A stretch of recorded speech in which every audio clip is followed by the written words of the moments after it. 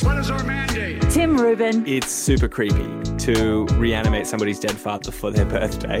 Nick Stewart. I really leaned into trying to get radicalized by ISIS. You're listening to Off Air. I believe it's this.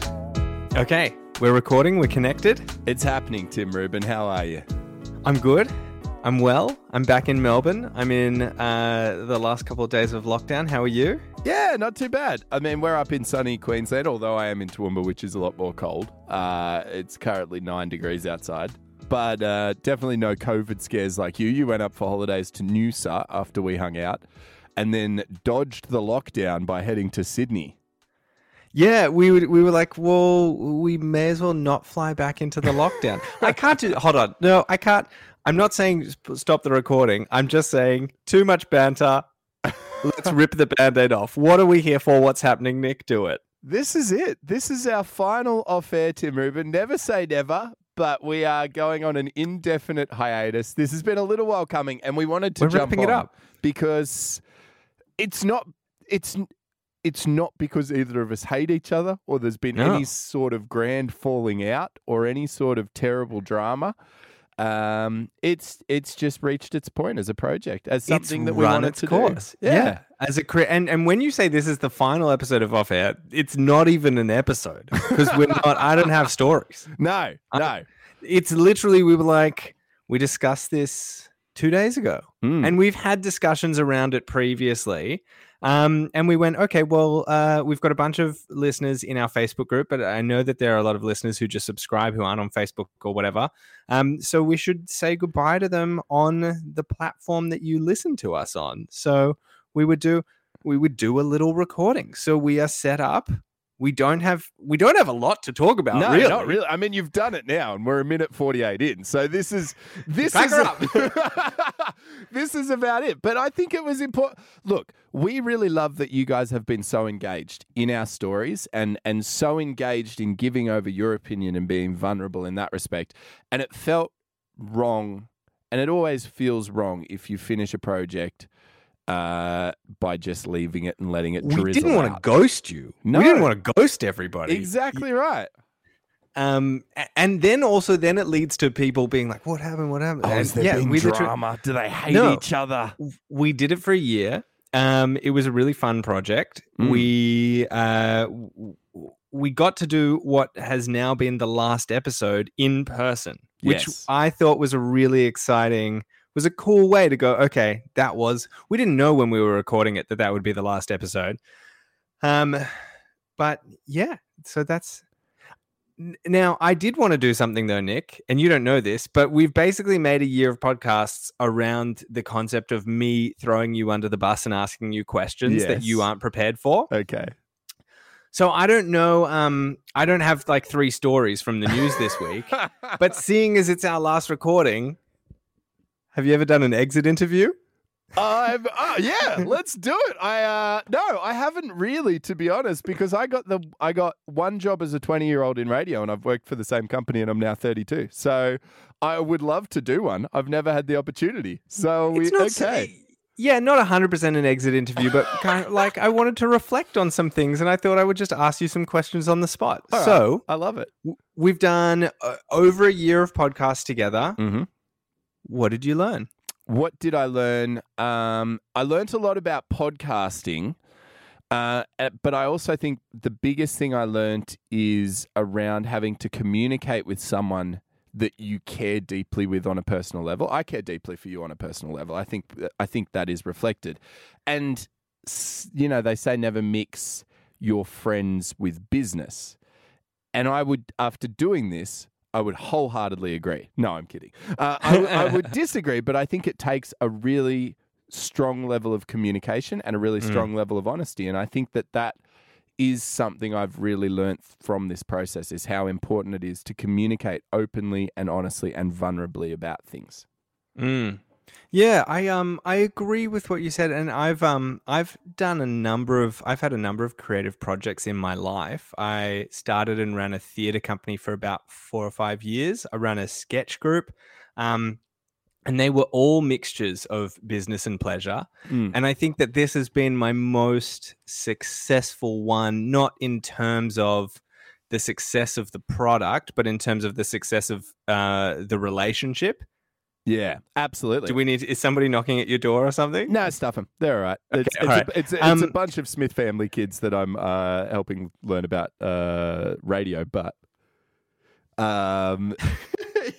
it's just charity children, and we're going to pause them. Nah, it's fine. They'll be. Do you want to pause this? They got time to learn. No. I said we need 10 minutes. I said anyway. Okay, go on. Yeah. I think that this is a bit like, I think that we managed the relationship really well, and I also think that that was the heart of what made the podcast fun and interesting. Was that I think it's very easy to put two people, wacky radio podcasts. He's left wing, he's right wing. Let's put them together and watch them argue. But I think here, having two people who value each other as friends, watching them try and navigate topics where they think differently, I think that's really interesting, and I think that we did it well. So I'm happy with that. Yeah, I agree. Why did we do it? I think there is deep levels to that, and then I think there is some more shallow levels. I think on a shallow level, it was an opportunity for us. At the time we started this, we were both doing breakfast radio, and both of us, breakfast radio can be a really vapid craft. You're finding topics every single day. You're chewing on them for about 2.5 minutes, maybe 6 minutes max, and then you're moving on. And both of us are people who actually, I think, lend ourselves to longer format things better. And we both wanted to discuss that more. I think on a deeper level, we were both probably feeling a little bit unfulfilled with our roles at the time. And it gave us a opportunity to have more creative control over a project and work hard, and work in a way that allowed us to express ourselves more genuinely than we could in a commercial radio setting. Yeah. And I think it served that purpose. So I think just to hark back to that, when we said, okay, we're wrapping up, there's no animosity. We haven't gone, we hate this. I think that this has kind of, the journey has happened, and it allowed us to do that. And now we're both in different places in our lives. Yeah. This is my favorite question on the list, and I've only got 2 left, so don't worry, it's not long. The Smith family kids can come in a minute. It's fine. Charity can wait. What's the moral of the podcast? If you're a listener, if you've listened, I think the moral of the podcast is that we need, as a society, to become more comfortable having healthy disagreements with people we care about. I think we are in a position now where there's a lot of positives and negatives with the technology that have become available in our lives. One of the negatives for me, though, which is also a positive, it's, humans are the people that influence the technology. The technology doesn't influence humans, in my opinion. And I think that it's never been easier to find people that share your views, but that is a double-edged sword. It's great to find people that relate to you on a similar level and that you share values with, but it also means you bubble yourself off from the rest of the world and don't leave yourself open to other views. So I think for anyone who's listened, and for both of us, it's challenge your own thought process as much as you can all the time, because that is the only way you'll grow as a human. I couldn't agree more. That, for me, it's funny. That's the moral of the podcast for me as well. We went into it going, we want to make a podcast. It'll be interesting to talk about different things. But what I got out of it, and what I got out of it was, I enjoyed discussing things, and I enjoyed learning from you and helping you learn things. And I enjoyed going into conversations without the goal of, I want to be right, but with the goal of, let's explore a conversation together, and let's put our perspectives out there, our opinions out there, and let's throw a million angles at them and see what part of them still stands up. And I think that that's something that very few people do anymore. I think that people get very staunch in their beliefs, and I think that they often avoid situations where their opinions may be challenged. So I really enjoyed doing that. And I think that if there was one takeaway for people from a year of our podcast, it's that. It's to not be afraid to walk into those conversations and to have productive versions of those conversations as well. There's a quote that I heard around the office recently, and it's strong opinions loosely held. And I think that that's what we both did, was we would come in with very strong opinions all the time, because we're both opinionated people, and we would present them with strength and with gusto, but at the same time, you have to be willing to let go of them if they get proven wrong. So yeah, I enjoyed that for sure. Yeah, absolutely. I really enjoyed that. The other moral I would say is support small stuff. Like if you've listened to our podcast, it's awesome that you've done that. And, we are obviously not a big podcast compared to, they're a big Hamish and Andy, Hack, Triple J, Shameless. There are big podcast versions of what we do out there. And I think it's really cool that you got around us. If you're somebody that connected with us through the Facebook group, we together made something happen. And it was kind of on fumes. Like we kind of did it using no money or whatever. So I love that people got around a small project and turned it into something that definitely had meaning, at least I think for me and you, and absolutely, hopefully for our listeners as well. Yeah. Really impacted. Any contribution you've given to the podcast, I cannot overstate how much it impacted both myself and Tim. Over the course, all of that interaction, all of those opinions, and the fact that you gave enough of a shit to want to voice your opinions, it really does mean a lot to the people that do that. So continue to do it. My final question for you, and then I'll let you get to your kids. And I can't go out on a different note as the final thing. What's your nick pick? I knew you would do this. But I'm going to open it up. If you want, you can either give me a nick pick for this week, or what's your nick pick for life? Because all the time we're always doing, what have you watched, what have you read, what have you listened to this week? If you had a nick pick for life, you meet somebody on a plane, and they go, I want to get my head around your perspective on the world. What should I read or listen to or whatever? Oh, that is such a hard question, Tim. Look, I just think that my nick pick for life is to never think you know enough. Never, ever think you know enough, and never stop challenging that. Never ever think that you know more than other people, or you're better than other people, or that you have learnt enough in life. I think it's always incredibly sad when you meet people in their 40s and 50s and 60s and 70s and say, well, I'm not going to change. I am who I am. I think we should all try to change every single day. Every single day we should hold ourselves accountable to standards that we can almost never meet. So that would be my nick pick. Do you have one? Yeah, the movie Army of the Dead. If you're going to watch one thing in your life, Zack Snyder's worst movie. No, do you have? Yeah, I know that's a great outlook, but is there something that you would recommend, like one of your top reads or podcasts or whatever? No, because every read can be interpreted differently. I think you know what I mean. Like, I'm not going to say go read, a Noam Chomsky book and then completely subscribe yourself to that view. Just like I'm not going to say go read Ayn Rand and hate socialists.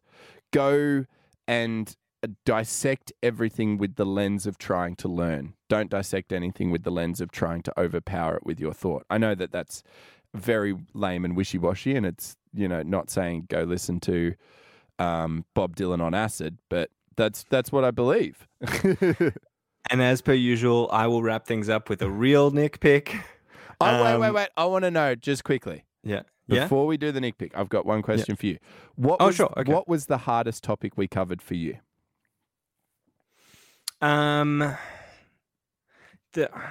think that it's split down the middle.